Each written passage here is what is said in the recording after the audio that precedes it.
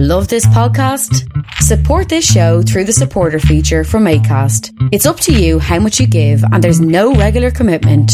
Just hit the link in the show description to support now. Since 2013, Bombas has donated over 100 million socks, underwear, and T-shirts to those facing homelessness. If we counted those on air, this ad would last over 1,157 days. But if we counted the time it takes to make a donation possible, it would take just a few clicks. Because every time you make a purchase, Bombas donates an item to someone who needs it. Go to bombas.com/ACAST and use code ACAST for 20% off your first purchase. That's bombas.com/ACAST, code ACAST. He is the author of The Arabs, A History of the Arabic People, which I'm holding up right here. And we discussed a little bit before beginning with the recording, but how did you end up writing this book about early modern Arab history? I think the genesis of the book came very much out of the political environment in the United States and in Europe in the aftermath of the September 11, 2001 attacks, when suddenly Islam, generally the Arab world in particular, had been cast as an enemy of the West, and where the greatest threat to our way of life, our values, was perceived to come from the Arab world. And having lived so much of my life in Lebanon, in Egypt, in Jordan, traveled right across the Arab world, I was equally conscious of how for the countries of the Middle East, the reaction of America and its allies came to pose the greatest threat to their values, to their way of life. And I felt that it was important for people in the West to have an opportunity to see modern history through Arab eyes, and that might help them to balance their perspective towards a region in which they were having ever more engagement. So that was the background of the genesis of the book. It is kind of the West's own fault, especially as we will get back to later when they carve up the Ottoman East. It is kind of their own fault, and that they made Islam this enemy of the West in modern times. In a sense, the book looks at the impact of the West on the Ottoman Arab world as an evolving notion of Western domination over the East. And if you like, after a period describing how the Ottomans come to occupy and integrate the Arab world into their empire, much of the book is really working on the 19th and 20th centuries. And for the 19th century, it really is a history of European domination over the Arab world. So Britain and France were playing the key role. And you just mentioned the carve-up of Ottoman territories during World War I. In a sense, that's the apotheosis of this process in which Britain and France committed to an industrial era, an imperial order, had seen it natural, without consulting with the peoples involved or securing their consent, to divide territories and share them between themselves, creating a nation-state system out of the former Ottoman imperial order. And then we have the beginning of really the imperial age in the Middle East, which was so influential. And you start with the Selim I's conquest of Egypt, and which was a disaster for the Mamluks. So let's start there in this episode as well. So what did this mean for the Ottoman Empire and the conquest of Egypt? Well, as I say in the opening chapter, the idea of conquering the Mamluk Empire was almost an afterthought for the Ottomans, whose primary target at that moment had actually been the Persian Empire. And as they moved across Anatolia or Asia Minor, heading towards the front with Persia, the Ottomans were concerned that they might have exposed their rear to an attack by the Mamluks. They take pause, they take stock of Mamluk strength, and they decide, instead of going to Persia, perhaps this campaign season, to focus on the Eastern Mediterranean. It didn't really seem to have been more deliberate than that. The Ottomans were by far the more energetic empire. The Mamluks were beginning to suffer from the weaknesses that come of a static and old empire. They were wedded to old methods of warfare. They were using old systems of imperial management. And so they really didn't have the strength to withstand the drive of the Ottomans and after losing battles in Marj Dobek, surrendering to Aleppo and Damascus, the Mamluks fall back onto Cairo for one last stand, with Sultan Selim in hot pursuit.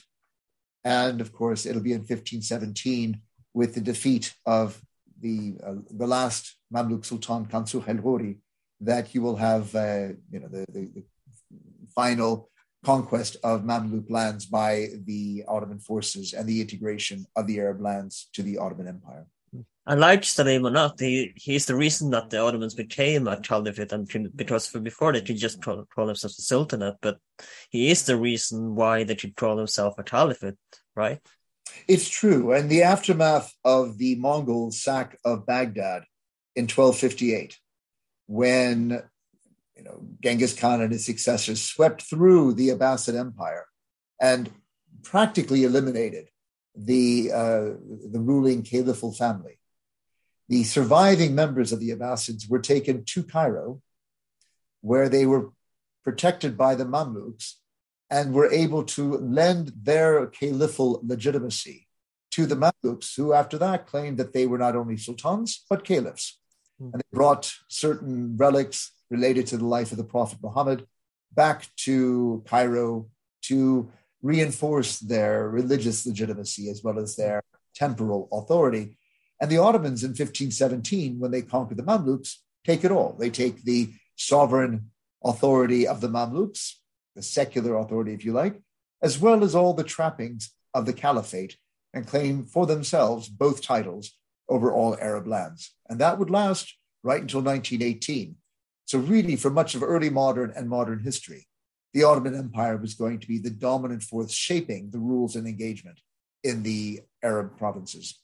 And I see that was on YouTube sometimes, as you do watch videos there as well, and there was comments on the Ottoman Empire on the video about Ottomans where they say that they pretty much was the darkening age, etc., and they took away the time, kind of like what the British Empire did to India. But you argue in your book that that's not the case. Instead of having like a darkening age under Ottoman rule, they have rather a golden age. I've always thought that when people talk about 4 centuries of backwardness or decline, they're probably missing a lot of dynamics. And the same applies, I think, when Europeans look back on the Middle Ages, medieval history. You really have moved away from talking about the Dark Ages. And one's much more interested in what were the areas of creativity and enlightenment, even in the medieval period. Certainly, works around theologians, feminist theologians, mysticism, and certainly in music composition. It would be wrong to be talking about the high Middle Ages as anything other than a dynamic period. Just look at the architecture that emerges through the great cathedrals and abbeys that were to decorate all the major cities of Europe. And I think the same is true when you look at the Ottoman Empire. It's almost a nationalist backwards projection of the 20th century, of a colonized Arab world looking for someone else to blame for the perception of Arab backwardness or weakness, and saying this was a consequence of 4 centuries of Ottoman rule.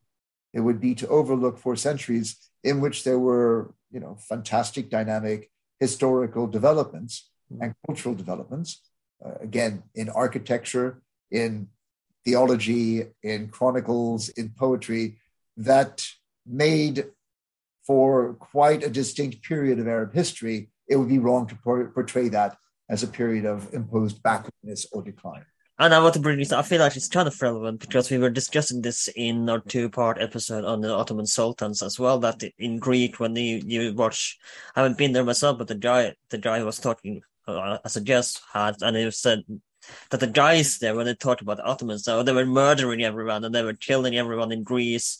But that's not simply the case, because if they did, there wouldn't be anyone left, he argues. So it can't have been just bad and murders of the Greek population, as they claim when they talk about Ottoman history. No, but I wouldn't want to whitewash Ottoman history. And I think there were periods of great conflict, great bloodshed. There certainly were times where the Ottoman state repressed uprisings in the Balkan territories that gave rise to accusations of massacres. I think that in the Greek War of Independence in the 1820s, there were definitely, measures taken by the Ottoman center that horrified people in Greece and in the wider world. And I think that, moving through the 19th century as nationalism came to challenge Ottoman control over territories in the Balkans, in Eastern Anatolia, that you had instances of atrocities, crimes against humanity, even genocide.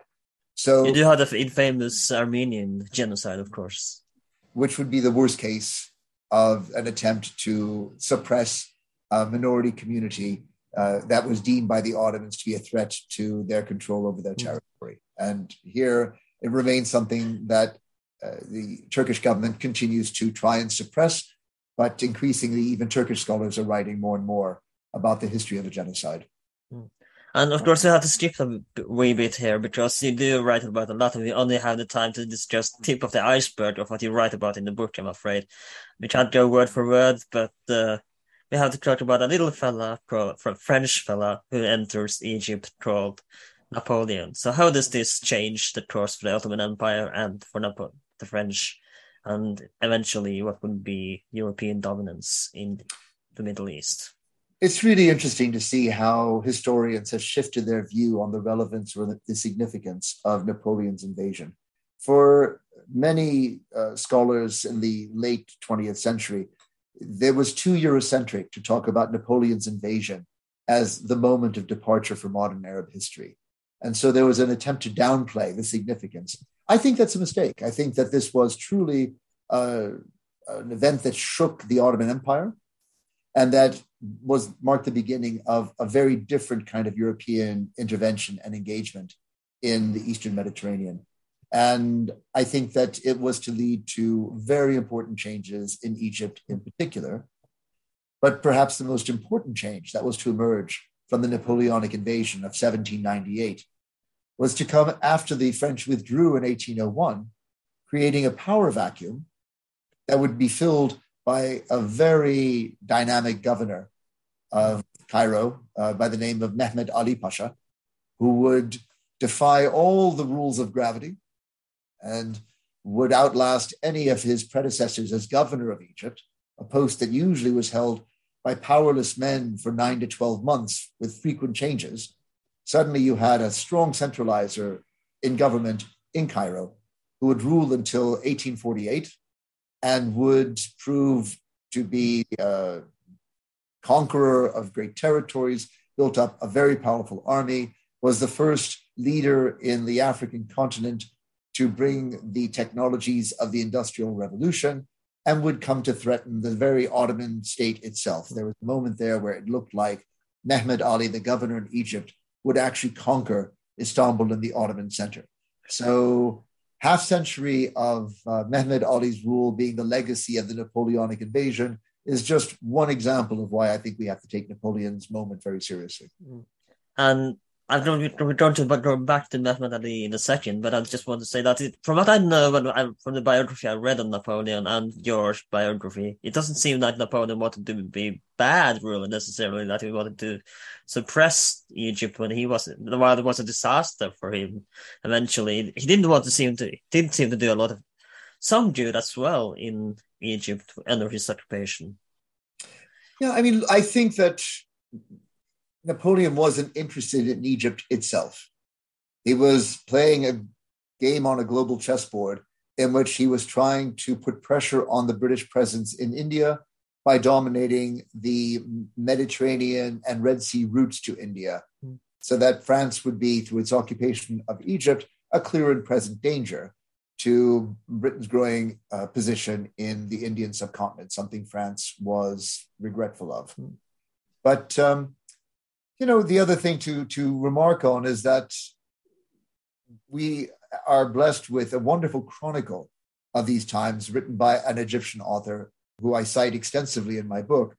And I think that Al-Jabarti, in chronicling the experience of the Egyptian encounter with the French, did exactly what I hoped for in writing my book, which is to provide modern readers in the West with what the French occupation looked like through Egyptian eyes. And I think for provoking Jabarti to write that book alone I'm very grateful to Napoleon for his invasion. It's a classic of the Arabic chronicle literature. And coming back to Muhammad Ali, and there is another group of I wouldn't call them extremists by the sound of it. I'm going to try to say them right here. Wahabisms, I think they call. They do occupy Mecca and Medina for a while. And who were the Wahabisms, and how does they come into Muhammad Ali's picture? Well, you have the emergence of an austere vision of Islamic law and society that was promoted by a man named Muhammad ibn Abdul Wahhab, who entered into a partnership with a powerful local leader based near Riyadh named Muhammad ibn Saud. And the two of them were able to bring together a kind of religio-political fusion that proved to be really quite a powerful force in a part of the Arab world that lay outside Ottoman lands. So Central Arabia, the Najd, in modern Saudi Arabia, was not an area that the Ottomans had ever ruled directly. But from this stronghold, the Saudi Wahhabi alliance was able to extend its power to the north into the southern reaches of Iraq, and to the south into the areas of Mecca and Medina known as the Hijaz, and were able to actually occupy the holy cities, thereby preventing access to the Muslim pilgrimage coming from Damascus and from Cairo, sponsored by the Ottoman government. This was one of the most important annual religious rituals of the Ottoman Empire and an important base of legitimacy for the Sultanate. So the very fact they were not able to secure Mecca and Medina against local insurgency based in the Najd was something that was very embarrassing, very compromising for the Ottoman sultans. But the Najd was very far from Istanbul. And by the 19th century... They didn't have planes back then, so they couldn't just fly over soldiers or trains even back then. It wouldn't be until Abdulhamid II that they get a train line. But it wasn't you have to march your soldiers across land. Exactly so. There are no quick ways to get there. No steamships, no planes, no railroads. You had to march troops there. So yes, that was a challenge for the Ottoman government in Istanbul. And to resolve that, they turned to their vigorous governor in Cairo, who had already been in power for 8 years by the time he accepted the commission to go to Arabia and defeat the Wahhabis. And it took him 7 years before he was able to complete their submission and defeat them in battle. What made the Wahhabis so strong, though, that they were able to last 7 years and in resistance? You've already hinted at that in terms of the difficulty of access to this terrain. And even today, when you go to war, modern armies think about the length of their supply line. And I think we can see that sorry for interrupting you, but I think we can see that in the Ukraine war at the moment, special military operation, where the terrible Russian logistics in the Ukraine. I think that's clear evidence for this. Absolutely. So even modern armies have to think about their supply and logistics along long supply lines. Well, Muhammad Ali was running a supply line that ran from his South Sea port and had to go through the Red Sea coastal area and into the Arabian interior. So very long supply line in very hostile territory with almost no water resources aside from isolated wells, and fighting an enemy who was on their own territory and knew better than the invading Egyptian army. So those are very difficult circumstances to prosecute a campaign. And I think it's not surprising it took 7 years. The surprising thing is, after 7 years, the Egyptians were able to win. And again, we had to jump a little bit. We forgot to add that Muhammad Ali actually would create a dynasty in Egypt, didn't he? That would last all the way, and we're coming back to this as well in 1953, the Egyptian Revolution by Nasser eventually. So you do have to respect his effort and his ruling, though. I couldn't agree with you more. And I think that Muhammad Ali emerges as one of the most significant political figures in modern Arab history. When you read my book, it's hard to think of anyone who had his length of rule and the impact that he had. So I think he really stands out as one of the exceptional political leaders of the modern era. Now, before we move on to World War One, there is some. He does help, and we talked about the Greeks earlier, but he does help the Ottomans with the Greek independence, but he's kind of hesitant in doing so, isn't he? You're talking about Mehmed Ali being hesitant the Ottomans with the Greek. Isn't he involved in the Greek, if I remember correctly, that he is involved in the Greek independence as well? You remember correctly, and actually, I think that for Mehmed Ali, there was an opportunity in assisting the Ottomans in the Greek War. His army first starts in Crete, which had risen up in support of the movement in the main Greek peninsula, and having conquered Crete by very violent means, the Egyptian government was able to add Crete to the territories under its rule. The Ottomans conceded Crete to Egyptian rule. And then they go to the southern half of Greece, to the Peloponnesian Peninsula. And here again, the Egyptian forces were able to conquer the southern reaches of Greece. And it was called the Morea at the time. We call it the Peloponnesian Peninsula today. But this territory as well was added to Egyptian rule. So if you like, for Mehmed Ali, by supporting the Ottoman effort to suppress the Greek War of Independence, he was adding rich territories to his tax base, which was only making his government stronger and more powerful until his fleet was sunk by a combined fleet of Russian, British, and French warships in Navarino in 1827. And then suddenly his troops are isolated and needed to be repatriated. He could no longer sustain a war effort if his troops were cut off from resupply because the Egyptian fleet had been sunk. But until that point, you could really say that the Greek War of Independence had been an opportunity for Mehmed Ali in being driven from Greece and losing those territories. He would begin to think in terms of acting against the Ottoman Empire, which leads to his rebuilding his army and his invasion of Syria just 4 years after the defeat at Navarino. You do have to make a few time jumps here, but if you want to go in more details, of course, you have to actually absolutely read his book if you want to go into more details. But we have to jump until World War One, which is essential for the Egypt, Middle East, and the Ottoman Empire, because let's talk about this World War One. And before this, though, I want to talk about, I almost forgot to mention this, that the German-Ottoman alliance, and I want to talk briefly about this because if you know and read a little bit about the era of Ottoman history before World War One, and you know the history there, it kind of makes sense that they would align themselves with the Germans. So why did that alliance make sense? You know, if you were thinking about what would have been in the Ottoman Empire's best interest, then preserving neutrality in World War One would have been the best solution. But what kept the Ottomans from remaining neutral was really their fear of the Russian Empire. Because in February of 1914, even before war broke out in Europe, the Russian government had taken the decision that they would seek the first opportunity through a continental war to make a bid to claim the strategic waterways between the Black Sea, which are the Straits of the Bosphorus, the Sea of Marmara, and the Straits of the Dardanelles, as well as the Ottoman capital, Constantinople, former seat of Byzantium, as part of the Russian Empire. As you know, Catherine the Great did have a plan, and I believe this comes back way to her, that she wanted a new Byzantine Empire under her son.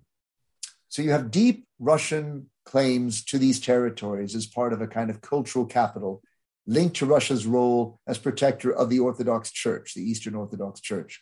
But also, the Russians were aware of how fragile the Ottoman Empire had become by the 1910s.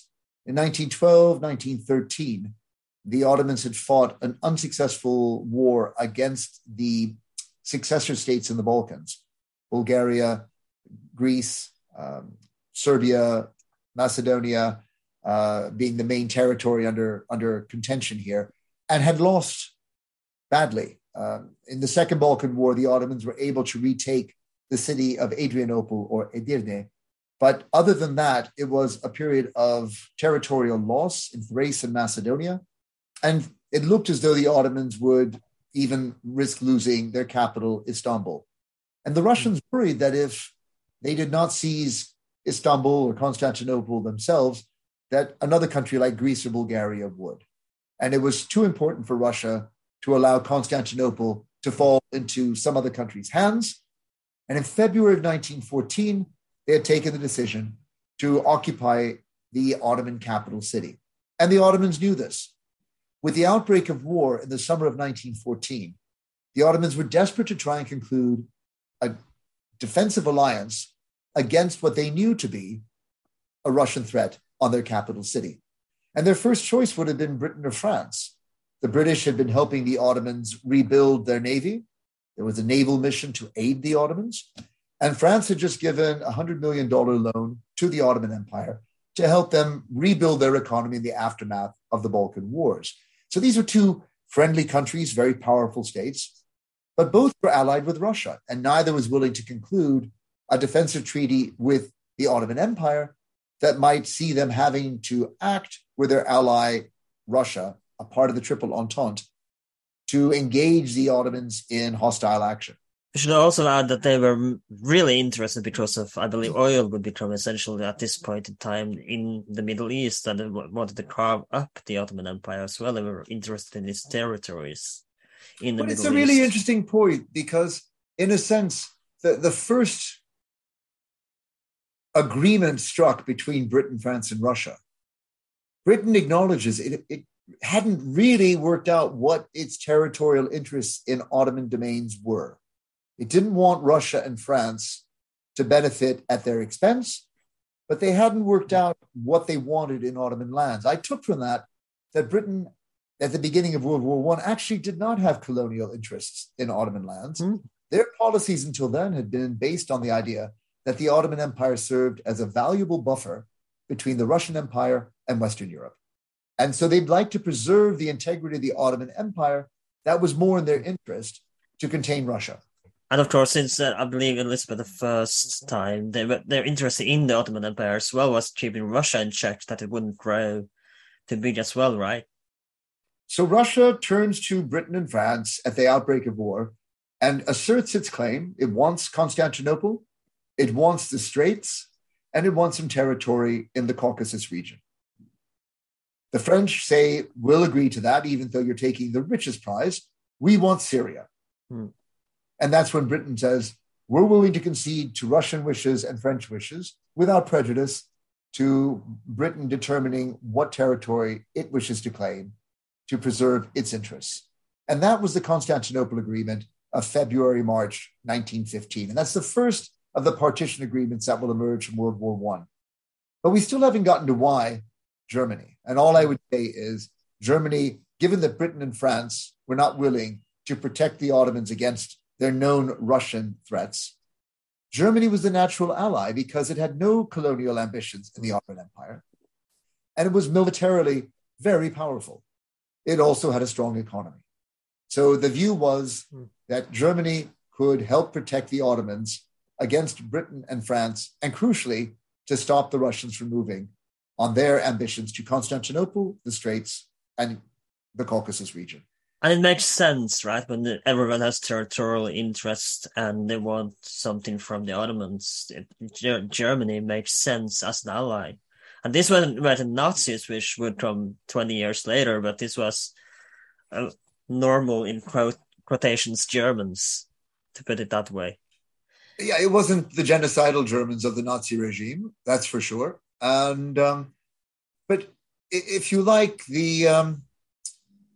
the reason why the Ottomans were interested in an alliance is obvious. They also thought Germany was going to win the war very quickly.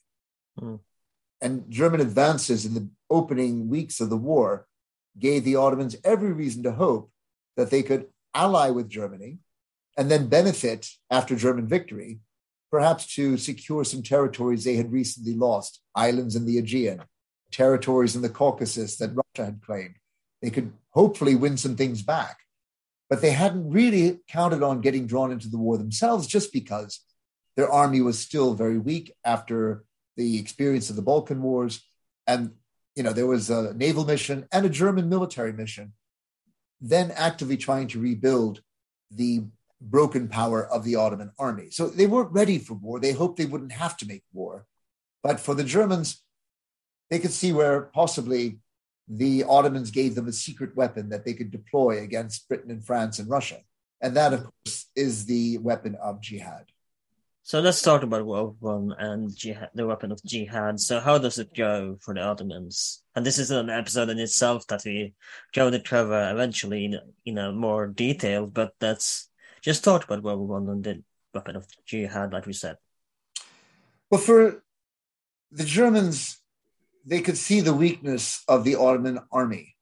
They knew that they could help reinforce the Ottomans, but their expectations of the Ottomans making a meaningful contribution on the battlefield were limited. What they believed the Ottomans could do is they could play on the title of Caliph, which we were talking about at the time of the Ottoman conquest of the Mamluk Empire. The fact that the Sultan was not just the ruler of the Ottoman Empire, but had authority over Sunni Islam's believers around the world, meant that they saw the authority of the Caliph Sultan as being able to work on the loyalties of colonial Muslims in British India, in French North Africa, and in the Russian Caucasus. They hoped that the Sultan, by declaring a jihad in World War I, might be able to engage colonial Muslims to challenge the British in India and force the British to try and put down a colonial uprising in India that would weaken their forces in the European front. They hoped the same in French North Africa and West Africa, largely Muslim-majority societies. If you were to see major uprisings in Algeria or Senegal, this would have really weakened the French war effort if they'd had to send soldiers to try and put down a colonial war in North Africa or West Africa. And of course, the Russian Empire had conquered deep into the Caucasus Muslim territories in places like Circassia, in Chechnya, that the Ottomans hoped would rise up to a call for jihad. So in this way, the Germans thought they could use an alliance with the Ottomans to wear down the Entente through their colonial possessions. 180 million Muslims worldwide under colonial rule of those three powers.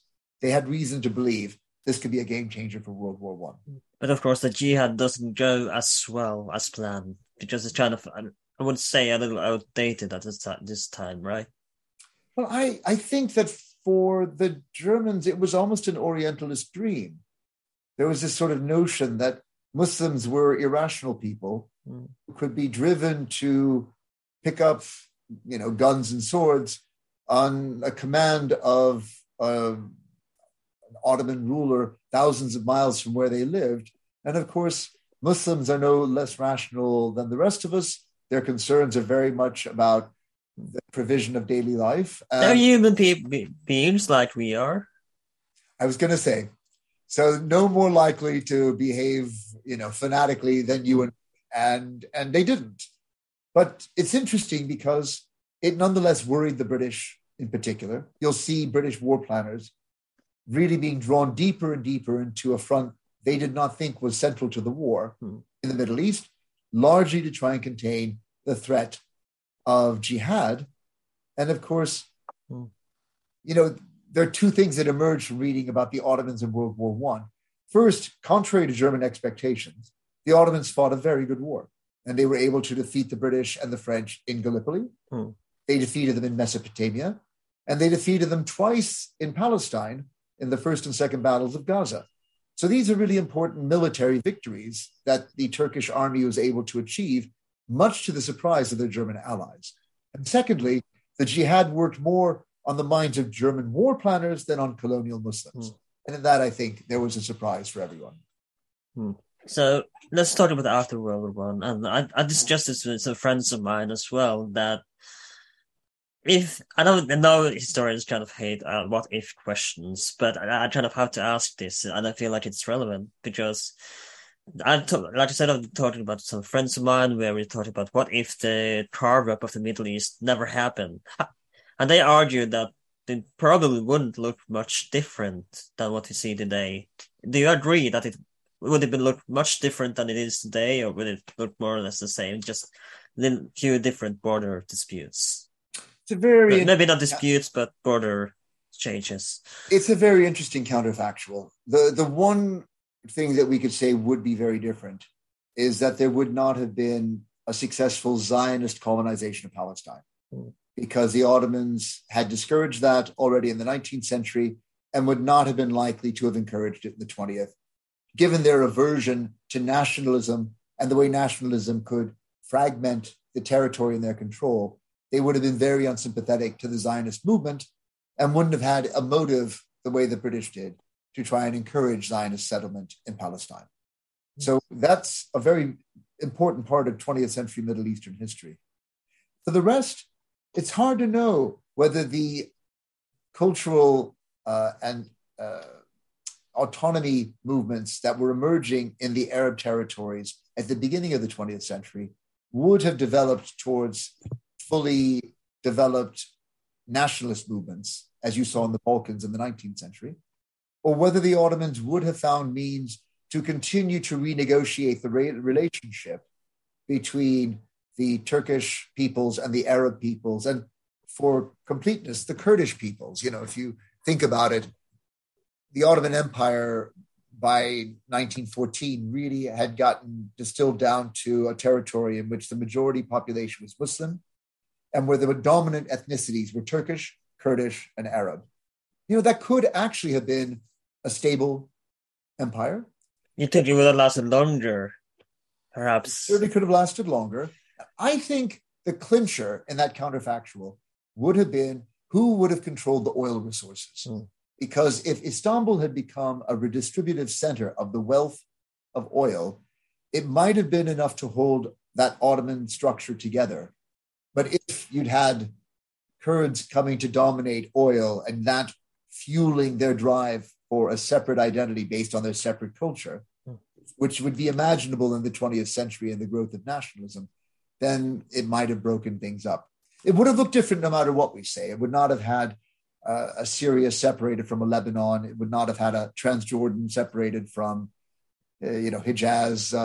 Hard to see how Iraq would have emerged as, a country within the frontiers we associate today. Probably the Kurds would have achieved statehood in a way they've been denied right through to the 21st century. I think things would have been quite different, to be honest. You think it would have been better, perhaps? I mean, I think the roots of conflict lay in any place where you have unresolved national aspirations. And so who knows how violent the conflicts of a 20th century Ottoman Empire, as it tried to hold together or as it forced forces trying to break it apart, might have gone. But certainly we would not have seen such violence as the 3-4 major Arab-Israeli wars. And hopefully we would not have seen the kind of mass expulsions of populations that would have characterized the 20th century. So, of course, let's talk about the carve-up of the Middle East, which is a huge part of the book, and dedicate several chapters to this. But we don't have time to go through it in as much detail as you do. But let's talk about the carve-up and the colonial rule in the Middle East, which is not too great, is it?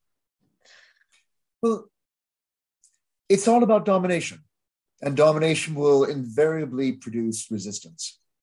The colonial Middle East was created by the European powers in line with... And we should add that they did draw up this before World War I was finished too, that they agreed to this before they were even sure they would win World War I believe. No, it's true. And so if they'd lost the war, none of those partition agreements would ever have been implemented. But, and it wasn't obvious that Britain and France would win the war. So, the contingency of those plans is something we have to bear in mind.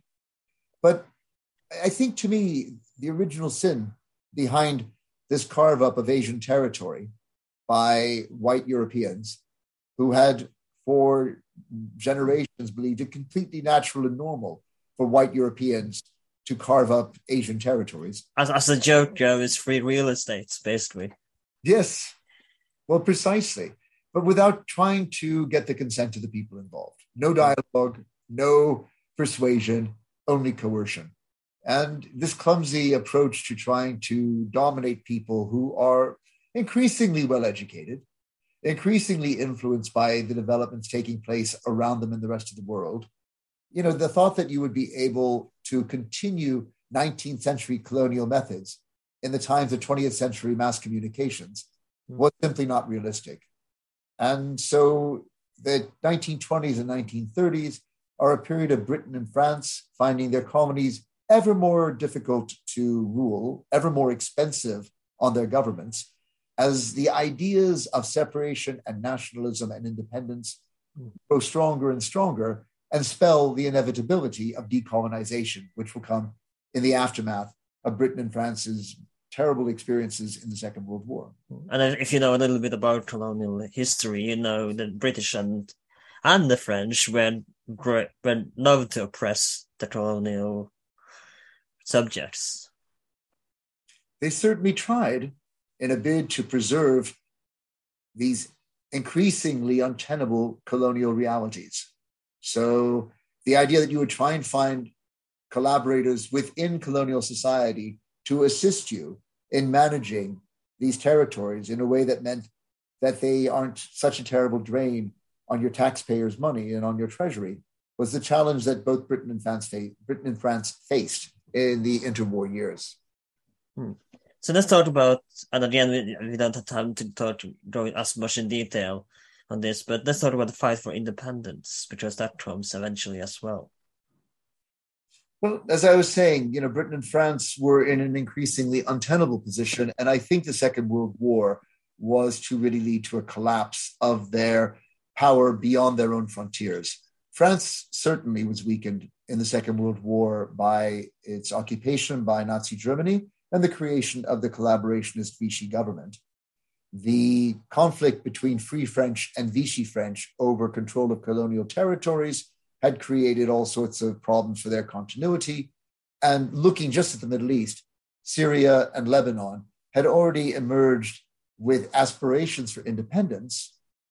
By 1943, when the Free French displaced the Vichy French in those territories with British assistance, they are only able to secure their very tenuous hold by promising that independence would come, and Britain acted as guarantor of the independence of Syria and Lebanon. So the formula was there, if you like, for independence. It was only after the war when de Gaulle and the French government tried to slow the drive towards independence that they found one last round of resistance from the Syrians and Lebanese before they were able to finally secure their independence. And Syria and Lebanon would go to San Francisco to become signatories of the UN Charter, original members on an equal footing with France. So in that sense, asserting their sovereignty as equals with France, the end of the colonial situation. But it doesn't work so smoothly as that. And coming out of the colonial situation, achieving a strong and independent state would prove a challenge for all the countries in the post-Second World War era. And if you like, the greatest challenge was going to come from one of the most enduring colonial legacies, which is going to be the Zionist movement in Palestine and the Palestine War in 1948, the first major challenge to the newly independent Arab states, a challenge they failed in terribly. And something we should add as well, and again, if you know a little bit about colonial history and decolonization, the British and French were basically, okay, fine, you're on your own. You don't want us here, you're just going to go and it's up to you yourself. They didn't stay, they didn't teach them. They didn't try to teach them how to have a good democracy or try to be have a decent rule of their subjects. They just kind of, okay, we're going to fuck off, we're going to leave, and you're on your own. Mm-hmm. Well, I mean, it's a good point, but I think we have to acknowledge that there was a limit to how much tutoring the Syrians, Lebanese, Palestinians, Jordanians, Iraqis would accept. They were, at that point, convinced that they had the institutions to rule themselves. They had parliaments, they had presidencies, they had justices, they had constitutions. They felt they had all the instruments, and they really were no longer interested in the advice of Britain and France. I mean, it's understandable again. I think it's totally understandable. They had not wanted to be colonized in the first place, and they spent the 1920s and 1930s often in periods of insurrection in which they faced very violent suppression. Iraq in 1920, Syria 1925 to 27. These were, and all the experiences of Palestine, of being suppressed in their bids to try and stop Zionist immigration and resist the British mandate, were met with terrible violence. And this had soured relations between the Arab peoples and the colonial powers. So by the 1940s, they didn't think that the colonial powers had anything left to offer them. They wanted them gone. They wanted them out. And you mentioned this earlier, and Egypt is, in this time, a big part of your book, as we will see. But it's something that we had mentioned is that the Mehmed Ali dynasty. And before we go to the Egyptian independence, I want to ask, because we did mention that they would rule up until 1953 when Nasser became president of Egypt. So what allowed them to rule during the colonial dynasty, or what let them stay on the throne, for lack of a better word, during colonialism? Yeah, it's a good question, because you could almost argue that by the 1880s, the family of Mehmed Ali was at risk of collapse. You had a major uprising in 1881-82, which brings about the British occupation. And the British occupy Egypt to reimpose the Mehmed Ali family as the ruling dynasty, and then find themselves as occupiers of Egypt to prop up this weakened government, and would stay in Egypt then until 1954 is when they conclude an agreement after the revolution and effect a withdrawal that is completed in March of 1956. Were they more puppets, in other words? The British saw Egypt as a crucial territory in their imperial network because, of course, the Suez Canal transited Egyptian territory and provided the shortest route from Britain to India through the Mediterranean and the Red Sea. And this created a sense of strategic importance over Egypt that made Britain an unwilling occupier, if we're honest, in 1882, into a colonial ruler increasingly unwilling to relinquish Egypt as we get into the 20th century. The importance of Egypt to Britain's First World War effort was obvious. This was the point of transit for soldiers from New Zealand, Australia, South Africa, India, and provided a training ground as well as a supply depot for all of their forces working in the Eastern Mediterranean. So right there, they could see where Egypt had played a crucial role in upholding the empire in World War I. And it played a crucial role in World War II and the battles in the Western Desert against the German panzers led by General Erwin Rommel, are one of the more famous battles of the Second World War for Britain. And so they saw Egypt as a vitally strategic territory in a global empire.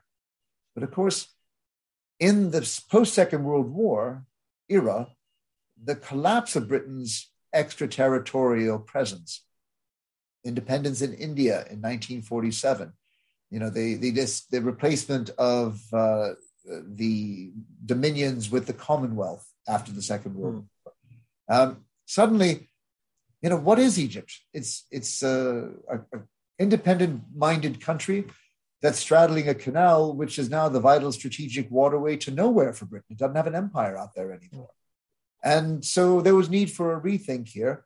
And I think this is what colors Britain's diminishing influence in Egypt and the growing assertiveness of Egyptian officers in demanding total independence from all British control and the exit of all British troops, all foreign troops from Egypt territory. And before we move on to Nasser, and sorry for teasing you a little bit here, but I want to talk about the creation at this time, Saudi Arabia. So how does that come about? Well, it's really interesting because people will talk about the wartime partition plans and Britain's promises to the Hashemites to establish an Arab kingdom. And then, of course, that Arab kingdom never happens. Britain and France divide up the Arab provinces among themselves and leave just the Hijaz to the Hashemites. But it overlooks the fact that there was already an Arab kingdom project that had already started at the beginning of the 20th century, and by the 1920s and 30s had grown to cover, again, I'm estimating, but about 80% of the Arabian Peninsula, from the Nejd, extending in the 1910s to the Persian Gulf with the conquest of the eastern province, or Al-Hassa, and then with the extension into the Hijaz in the 1920s, when they conquer that Red Sea province from its Hashemite rulers and add that to their territory. And suddenly the Arabian Peninsula, from the Persian Gulf to the Red Sea, is under one ruler based in Riyadh, who gives his family name to that of his country, and it becomes the Kingdom of Saudi Arabia. And with that, you have a very large territory under central rule of a secular ruler with a very strong religious support base. And they now enjoy the legitimacy and the revenues that come with protection of the holy cities of the Muslim pilgrimage, Mecca and Medina. The revenues, of course, being all the trade that comes along with the annual pilgrimage to Mecca. And how lucky weren't they that were sitting on basically a handful of oil at the same time? Which they wouldn't know about until really the late 1930s, early 1940s, before you have your first major strike in the Dammam Dome, which would, of course, be the great game changer. But it's quite interesting because one reason why Britain never sought to extend its influence or control over Saudi territory was they didn't believe that there was oil in Saudi territory. It would have looked quite different, I believe, if they knew. It would have been quite different. And they had left Saudi Arabia to an American consortium of companies for oil exploration. This is really going to be, the basis of a deepening American engagement with the Persian Gulf region. They were there already with the Red Line agreements in the partition of Iraqi and Kuwaiti oil. But when it came to Saudi oil, that was going to be predominantly American exploration, and it was really going to be, the basis of a very strong American interest in the Persian Gulf that endures down to our day today. And of course, we had to go back to Egypt and talk about Nasser, because he's someone I've been looking forward to talking about, because he's a brilliant ruler, if you ask me. And how does he come to power? We're talking about Gamal Abdel Nasser. Yeah, Nasser, yes. So really, Nasser's rise to power is through the growing discontent of Egyptian officers in the post-Second World War era. And their discontent is based firstly on the corruption of the monarchy in Egypt and its failure to really assert total sovereignty by forcing the British to withdraw. The Nationalist Party, known as the Wafd, was re-elected to parliament after the Second World War. Their whole purpose as a political party was to secure Egypt's total independence. They've been calling for this since 1919, 1920, and still in 1945, 1946, they're calling for it and haven't achieved it. Britain is still dominating Egypt. So that's one source of growing discontent.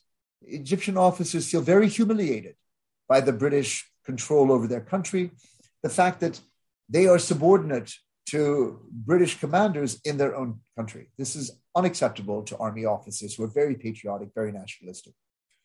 And then the second serious discontent of the Egyptian officers will come in the conduct of the 1948 Palestine War, when the Egyptian army enters without much preparation, underestimating their Zionist enemy, believing they would have a quick victory. They actually find themselves quickly bogged down in a very dangerous war against a determined and well-armed enemy who showed a discipline in defending territory that left the Egyptians soon encircled in the borderlands between the Sinai and southern Palestine, soon to be southern Israel.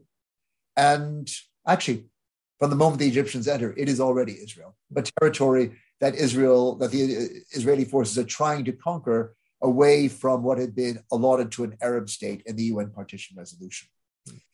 And Encircled around the area of Fallujah, Nasser and his fellow officers are besieged by Israelis and have time to think while they're not fighting. And their thoughts are very much on the failure of their government that had left the proud Egyptian army in such a weak position and unable to save Palestine from the Zionist movement. And when they come back after the armistice is signed and are repatriated to Egypt, the shaken and humiliated Egyptian army doesn't blame itself, it blames the government and it blames the monarchy. And they begin to plan for a change in government to allow new rulers to provide for the strength of Egypt. And they're not the only plotters. You have a strong communist party, maybe not that strong, but an ideologically engaged communist party. You have the Muslim Brotherhood. You have lots of different factions in Egypt in 1948-49 who were inflamed with nationalist fervor, infuriated by defeat, and talking about overthrowing the government. But it would be the officers who would act first when, in July of 1952, they pull off a near bloodless coup that forces the king, Farouk, to step down as monarch. But tellingly, though Nasser and his younger colleagues were at the heart of this free officer revolution, they didn't lead it themselves. And Nasser wasn't actually the first president of Egypt or the first prime minister. They left that honor to an older brigadier general named Mohammed Naguib.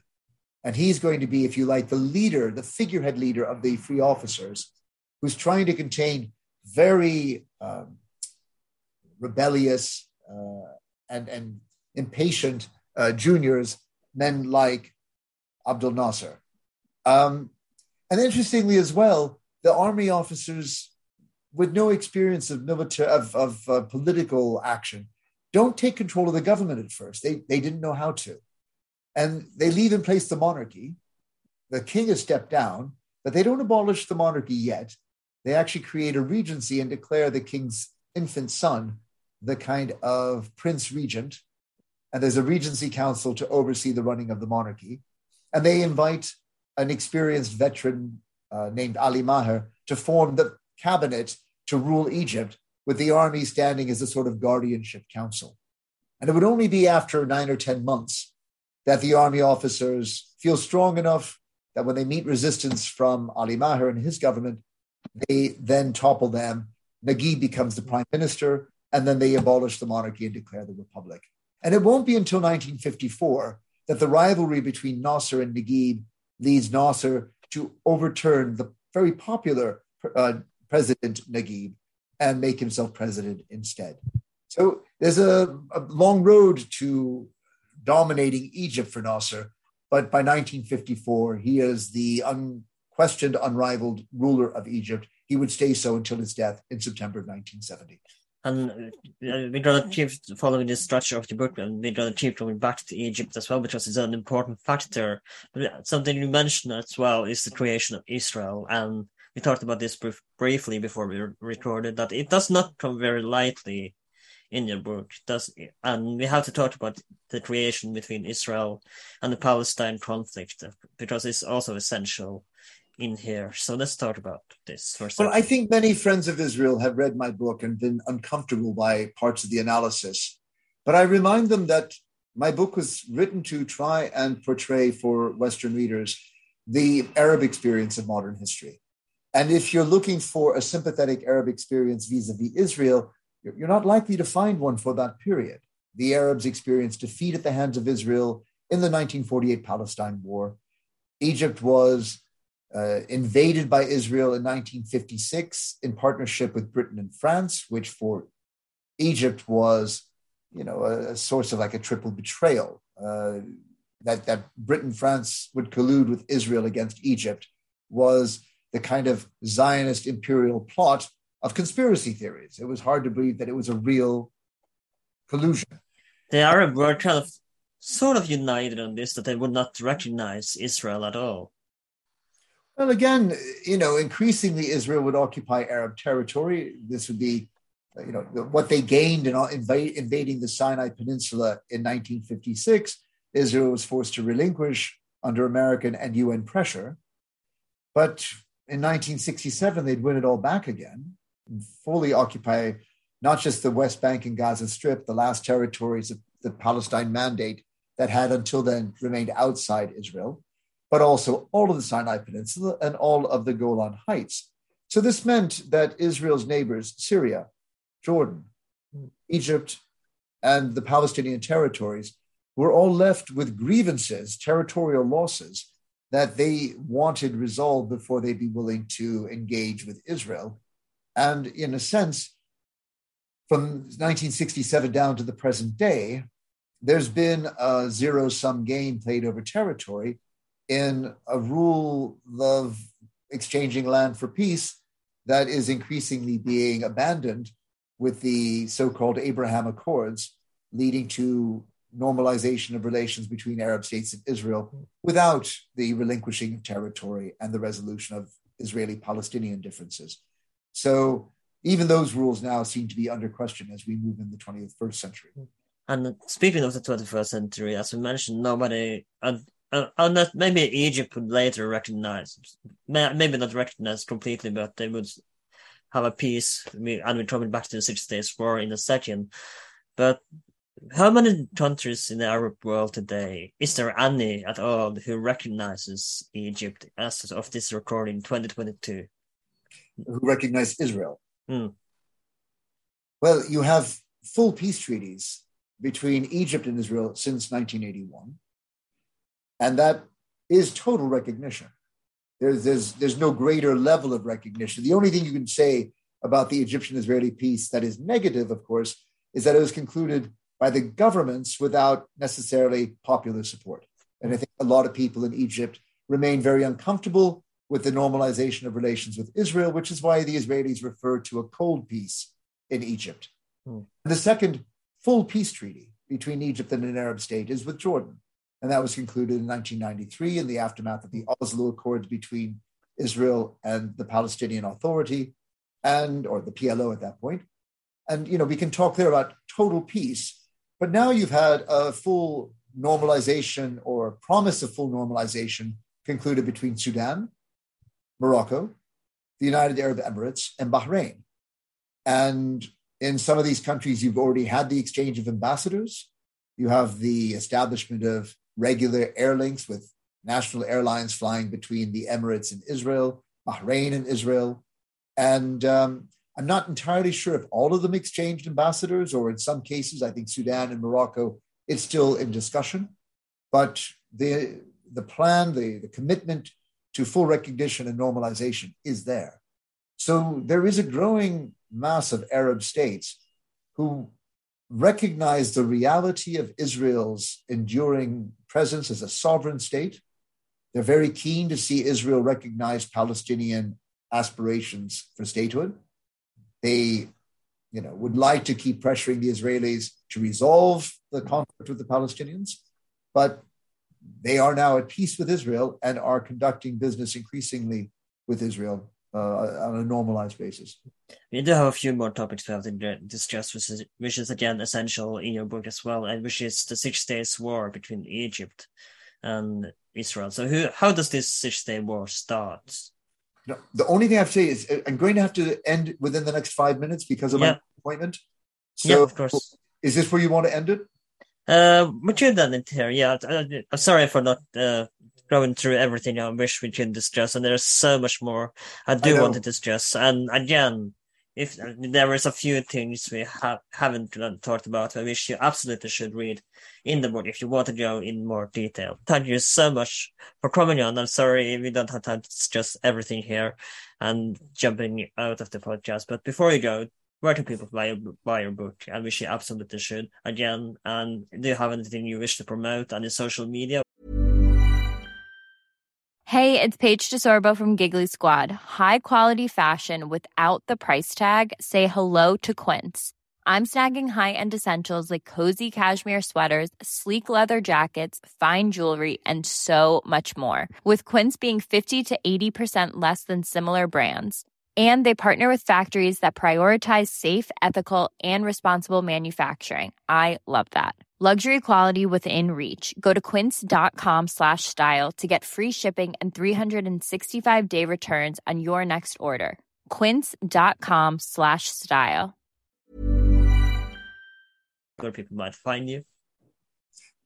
I'm not on Facebook or Twitter, so I don't have any particular place to direct anyone. But good reading, everyone. And thank you so much for this opportunity to talk to your audience about my recent books. Thank you so much for coming on. This has been Well That Aged Well. We are available on social media, on Instagram and Well That Aged Well. You can find us on Spotify, Apple Podcasts, YouTube, wherever you can find podcasts these days. Please consider like, share, and subscribe. And if you are on Apple Podcasts, write a little review. That would help us out a lot. This has been Well That Aged Well, and I'll see you next time.